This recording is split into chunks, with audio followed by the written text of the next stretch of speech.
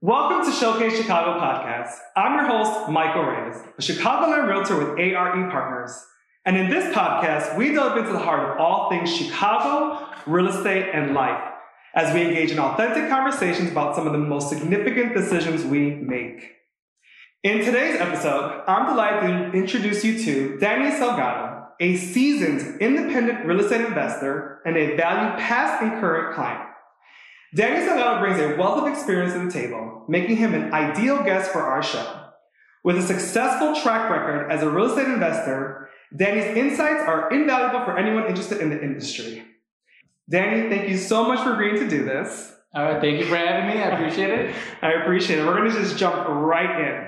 I think the first thing I'd like to do is, how did we meet and how did we start our working relationship? You were representing a seller. Yes. Yes, that's how we met, yes. Yes, got a property in Cicero, Illinois. And that particular property, I obviously had the listing, and it was a property. I don't know how much you know about that deal, but I actually lost the contract on that property 3 times. I remember something like that. Yeah, that's why I got a great deal off of it.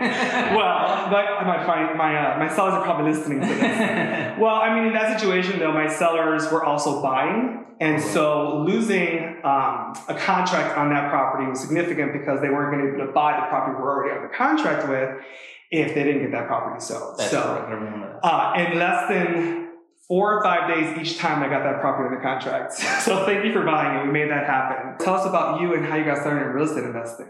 Let's start from the beginning. How did you get into this? Let's start. All right, well, it started about 20 years ago. I was a young, ambitious person. My first transaction was very low as far as the price. I think that property was only purchased for $80,000. I stuck maybe $10,000 into it, and 8 months later, I sold it for $180,000. So I was hooked. Wow! I was hooked off the first one. But what were you doing career-wise before you got into this? Nothing. My dad used to flip homes, and he let me in. I was 21, I believe, 20 or 21. Got it. He let me in because I had saved money. I was working at that time. I was in college. I was working at Home Depot. So I knew a little bit of it, the other side of the industry. Yeah. He let me in on the first one, and that's kind of how I took off. Well, we initially started doing it together. So once the first flip was successful, I made my money, we split it, and then we got one together, and after, I would say about 10 of them, I kind of, he kind of started getting older, so I kind of ventured off on myself. But always having his mentorship and his support. Of course. Process. But you wouldn't have gotten started had it not been that he kind of... Probably not. How many transactions did he do before you got into it? If I remember correctly, I would say about 7 or 8. And I remember, it was sporadically because I used to be his free laborer in high school and in college. Well, that's what you do, right? Yes. You get your kids to work for you for low cost or no cost. Correct. No, that's true. And I hated it back then, but I appreciate it now because I learned everything. Yeah, that's interesting. So you've really been investing since you were very young. I didn't realize that. So as much of this conversation is me learning about you as well, because I didn't know that information. And so you started doing that at 21, and then you did an $80,000 purchase, sold it for $180,000. You turned a profit, and then what type of investor are you? Are you mostly a fix and flip, or buy and hold, or what's your experience on that? So throughout all these years, it's been fix and flip. Okay. Up until recently, and then we'll touch. Yeah, we're going to touch base on that. No, it's been fix and flip. Always fix and flip. Always fix and flip. Yeah. Okay. So that's really interesting. I think that there's a lot of people out there who are like, how do I get started in becoming a fix and flip investor? Obviously, you had your father kind of giving you the support in the beginning, but in a new investor, how would you say they should get started in doing that kind of work?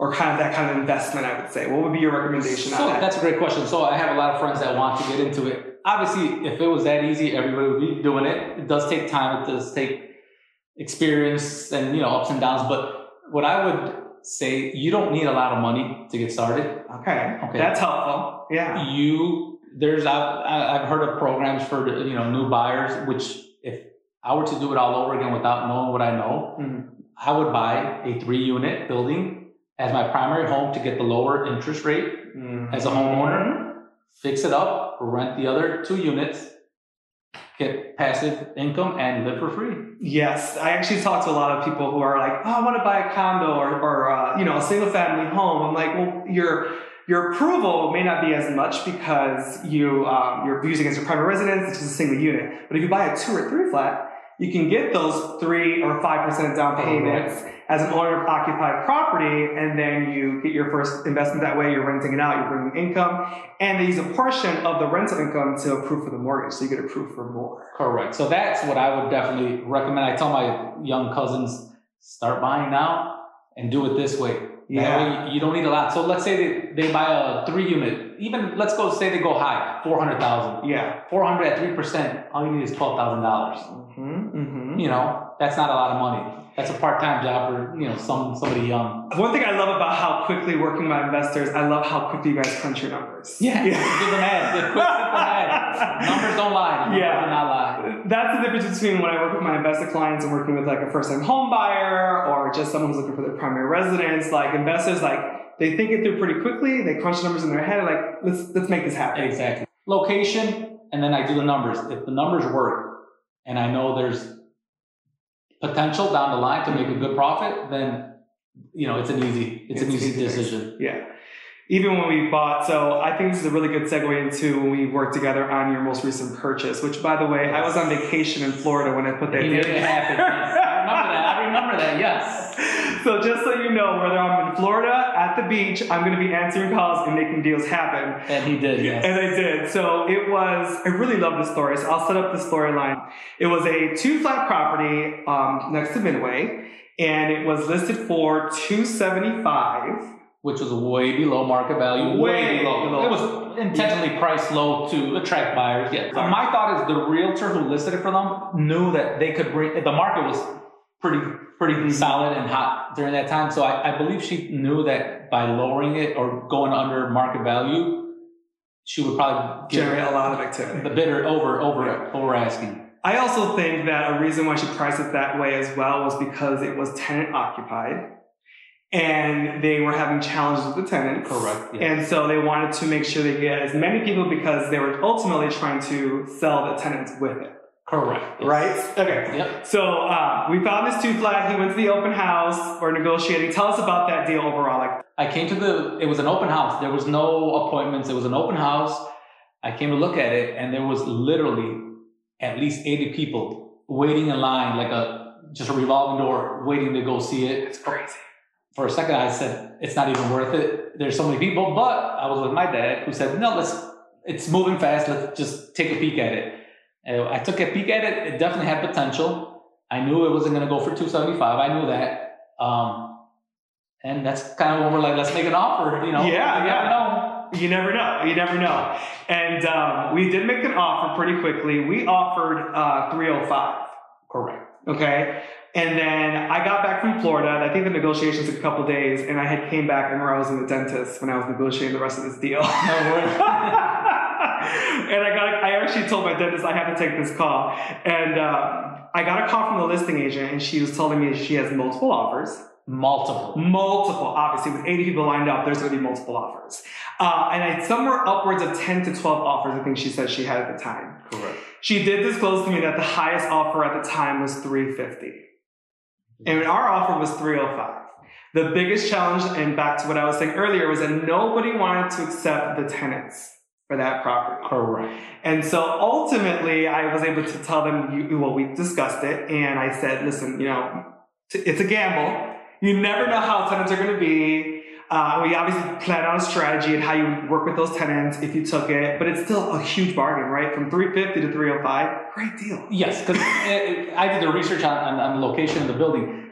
At the time, I think in its condition, which it wasn't a tear down, it needed some tender love and care. But at the time, I would have honestly, somebody would have paid about $425 for it, give or take, at the time. So yeah, and so then we ended up, negotiating. We beat out all those other offers. We got it for $305. Again, highest at the time was $350, so $45,000 less than the highest bid.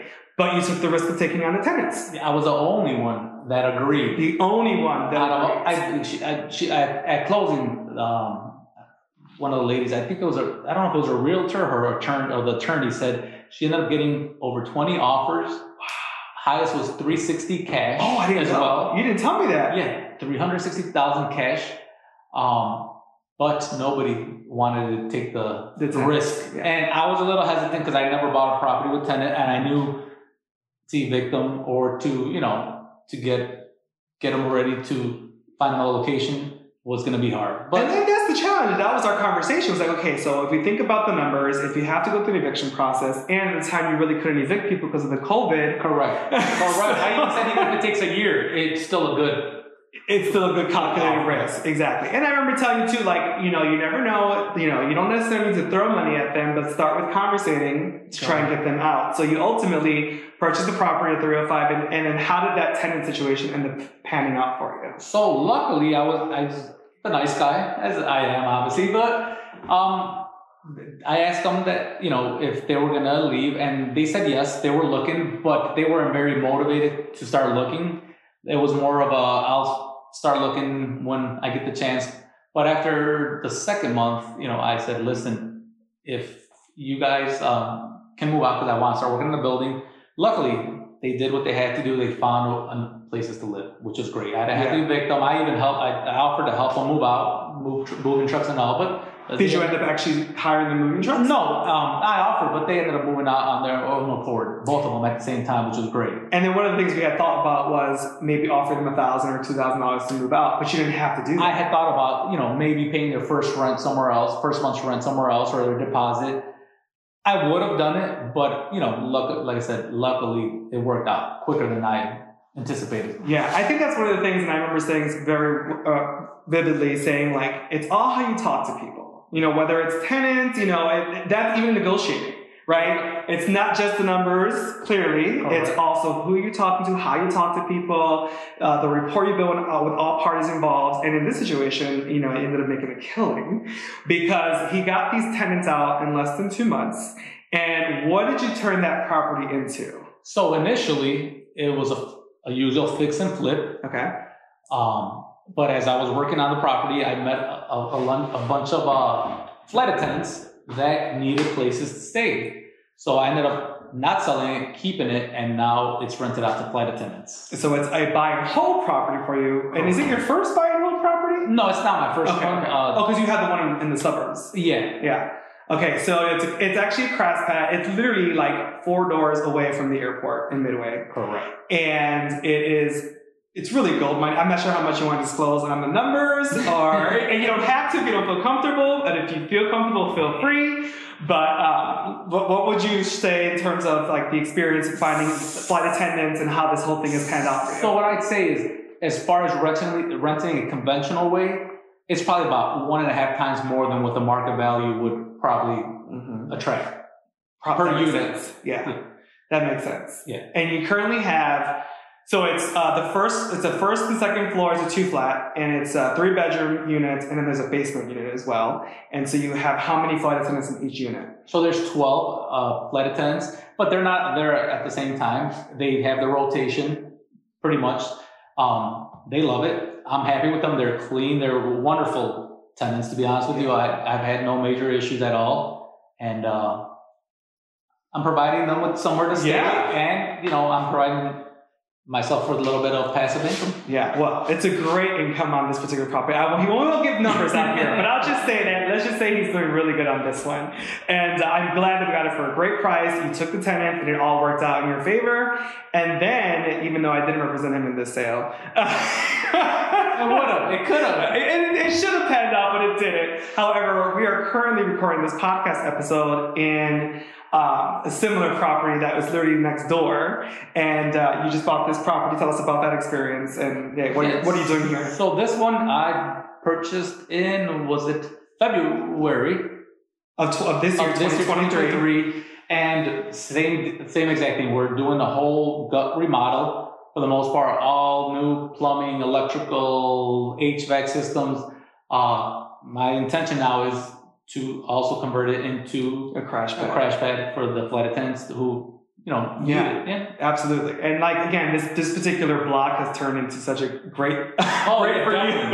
Yes. I mean, it's just like the building I showed you, then this one, it's like the exact same floor plan. Now he has 2 crash pads next to Midway, and he'll ultimately hold on to these as a part of his portfolio, and then hopefully we'll buy something else together soon. Yes. It was a owner-to-owner transaction. It was an off-market transaction. It was off-market transaction. Yeah, it was off-market. So, had it not been, Michael would have been my guy. He's I the best. appreciate that. I mean, it's literally next door, so it's fine. It happens. it is what it is. So, no, I'm glad. I'm happy for you. At the end of the day, I know that there's other deals we put together here, and we're going to work together, and it's going to be great. Definitely. Congratulations on this, Thank too. you. Okay, let's talk about some of like the challenges you've faced as an investor and how you overcame them. What were some of like the biggest significant challenges you had, maybe starting out versus now, and how did you overcome them? And I don't know. There's always challenges up until now, and the thing is, through the experience, 20 years, I've learned to adapt, and now anything that comes my way, it's easily handled. Okay. As opposed to start at the beginning. Say the plumbing is a big issue before. Money, starting off, money was a little tighter. Mm-hmm. So it wasn't as easy to fix something as opposed to now where, let's get it squared away, fix it, brand new, move on. Absolutely. And when someone is starting to do a fix and flip, what would you allocate? Like, I don't know if you how you budget for these things, that you do a 20% reserve or anything like that, or maybe for someone starting out, how would you recommend they budget for the project? Oh, that's a great question. So the way I would recommend it's probably not the way I do it, but the way I would probably recommend somebody starting off is, always make have a budget, but assume you're going to go over it. Unfortunately, it just seems that's what always happens. I don't care if it's 20 or 100,000. It never seems that you can keep it at or under. So I would say don't overspend on the location as far as the neighborhood, what the comps would go. So know that you buy a $200,000 home, you stick $50,000 home, it's going to be worth at least $350 to make it worth your while. So that's what definitely would be important. And then would you say it's like if you're doing a $100,000 renovation, you put a 10% reserve, a 20% reserve, or you just kind of wing it and see how? I personally just wing it. Okay. But yeah, I would say about a 20% reserve would be great just to have, And for me, I love Excel spreadsheets, and so I'm all about putting things on a spreadsheet and like, okay, we're going to put a 20% reserve and really look at the numbers.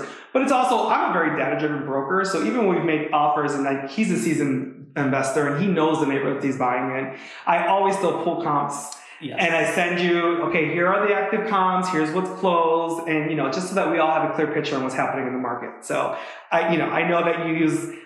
Actually, I just told this to someone in an email. How much of it is luck and how much of it is strategy as an investor? Luck has a lot to do with it as well. Yes, if you can get lucky and get it off market, or get it before anybody, I don't support off market deals. By the way. Not always. But I'm saying if it does.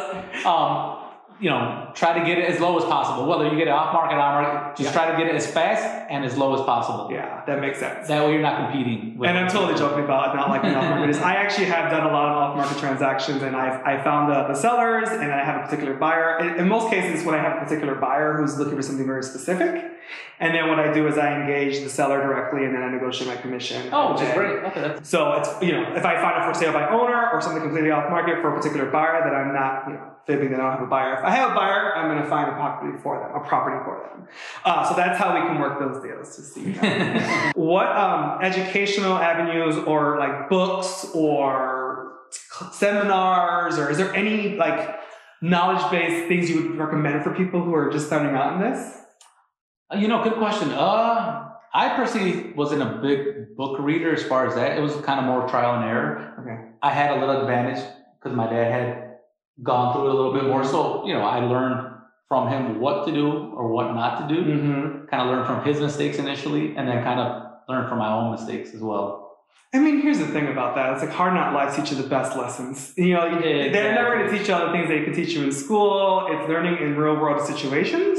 However, to that breath, I will also say one of my favorite investor avenues is Bigger Pockets. I'm not sure if you've ever I've heard of it. Yeah, I've heard of it. They have a great website, a ton of resources for buy and hold as well as flip resources, tons of spreadsheets, books, podcasts. I mean, you name it. There's so much knowledge that I recommend. So if anyone's looking for a good resource for investing and how to get started, Bigger Pockets is a really great resource.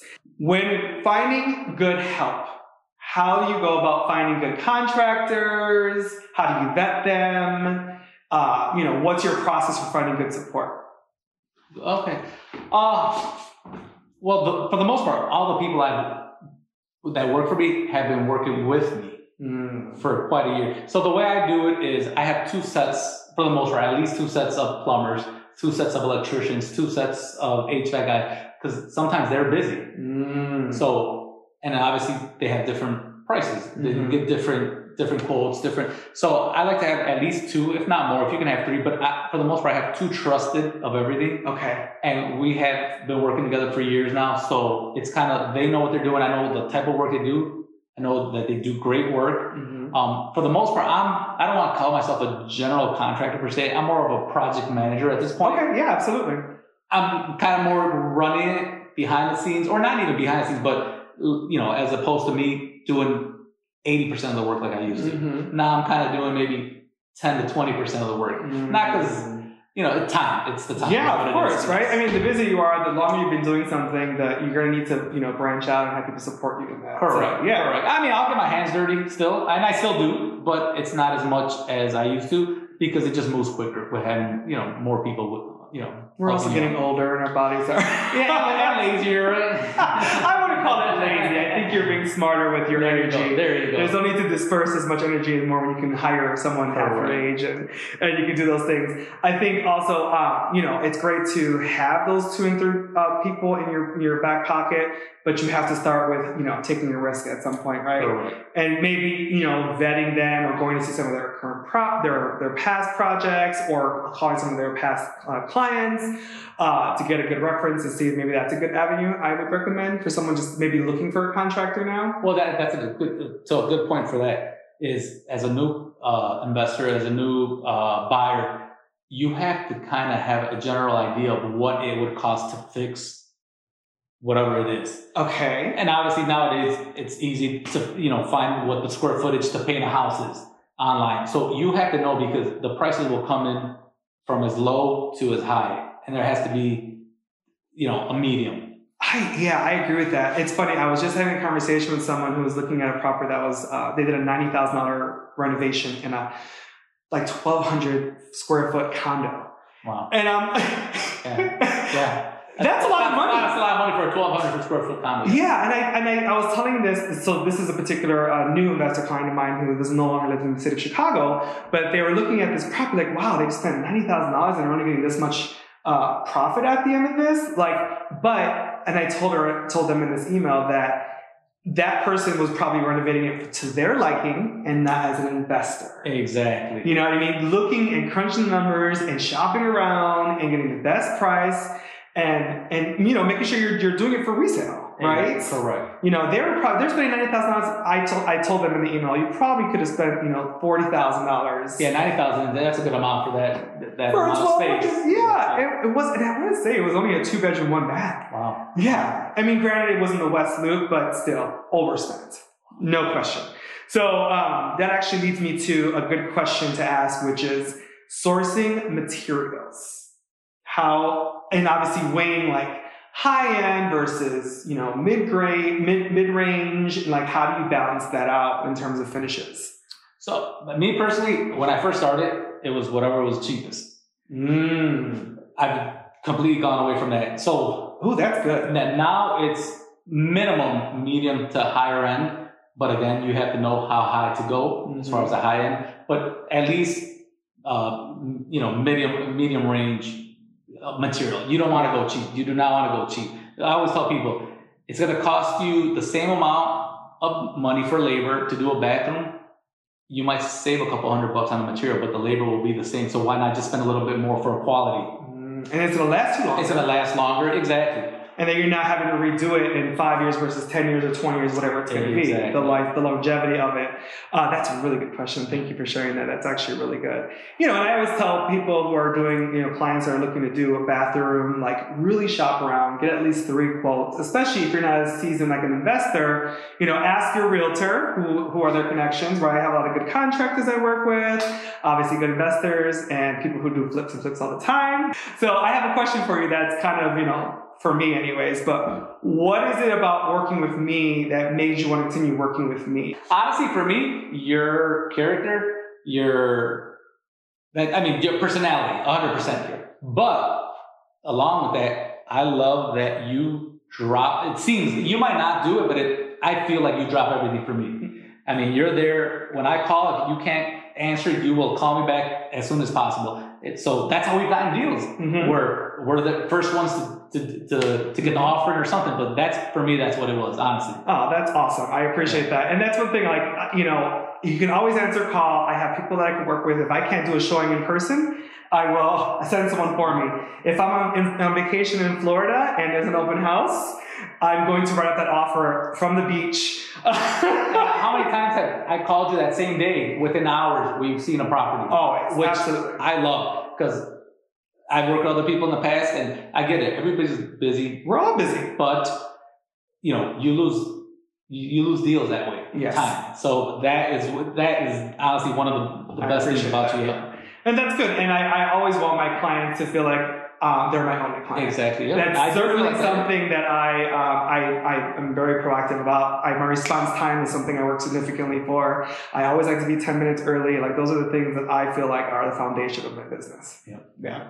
Everybody I know that's young, I just say start with real estate. Start buying as soon as you can. So, because the market will go up and down, but it's like a roller coaster. But eventually, it's going to go higher than lower. Yeah. And that's actually a great question to segue into what's happening in the market right now, where sellers aren't selling because they've locked in these rates at 3 and 4%. Yep.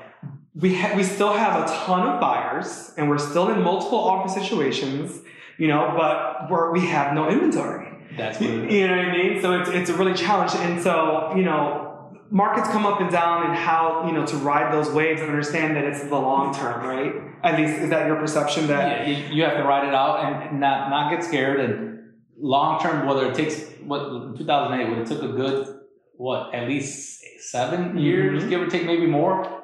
If, people lost money, I get it. But if you wrote it out and just hung tight, you were going to come out. You came out on top. You did. And you got to change with the market, right? Obviously, your investment decisions would have been different 2008 versus now. But at the same time, if you were on the upper hand, you were able to buy a ton of properties in 2000. I wish I had way more money back then than now, because I would have scooped up as much as I could back then. Yeah. But also knowing, like you just found this property off market, so knowing how to still find the opportunities. Yes. Right? Yeah. And it's still a gold mine, right? I think the long term, I think most people say that real estate's a sure bet, you know what I mean? Especially the long term. So start young, buy as much. Do you invest in stocks or anything like that? I do. I do invest in stocks. That's kind of a roller coaster as well. But, stocks are not a bad investment long term. I think you just gotta, safe and steady wins the race. So when you set up your corporation, do you pay yourself a dividends, or it's just kind of do you give yourself a salary? I have to give myself a salary because it's an LLC, but my attorney files it also as an S corp. So I do have to pay myself a salary. Okay. I can pay myself as much as I want or as little as I want. So well, then you have to pay taxes on it. Either way, yeah, exactly. But no, it's what do you call it? A tax. The write-offs and all that. Yeah. All the tax benefits and stuff. Are you also paying yourself insurance and Social Security and all those things as well? Yep. Okay. So you really have it all set up, and that's actually really great too, because it's a business. It is a business. It's truly a business, and this is all you do, right? Is investing. And pretty much, I also do remodel jobs for other people, so I do take on other projects. Okay. So the way I do it is when I don't have properties that I'm currently working on, whether I'm waiting for closing, whether I'm waiting to find a house, I'll do work. I like big projects for other people, so I do it. All right. So if you're looking for a contractor and he's available, do you have a website or? I don't have a website, but I'm sure you can share my contact. Contact me. You could actually look at the show notes, and I'll have links below for anything we can share. And we can give you a couple of avenues of all the work I've done for my own properties and for other people. And honestly, I've never had a dissatisfied customer or client, to be honest with you. Yeah. You know. Well, I mean, you've been doing this since you're 21. I'm not sure how old you are. You don't have to say. However, I mean, I've seen your work, and you do things with integrity. You do things well. And so if you're looking for a good contractor, you know, Danny Salgado right here, and just reach out to me or, you know, click on the show notes and I can set you guys up. Definitely. Yeah. So this has been amazing. Thank you so much for being a part of the Showcase Chicago podcast. This is great. Thank you for tuning in to another episode of Showcase Chicago podcast. If I can support you with your real estate needs, you can search Showcase Chicago or Michael Reyes on all social media platforms or go to www.showcase-chicago.com. Until next time, continue to live your best life. I'm Michael Reyes with ARE Partners. Thanks for listening.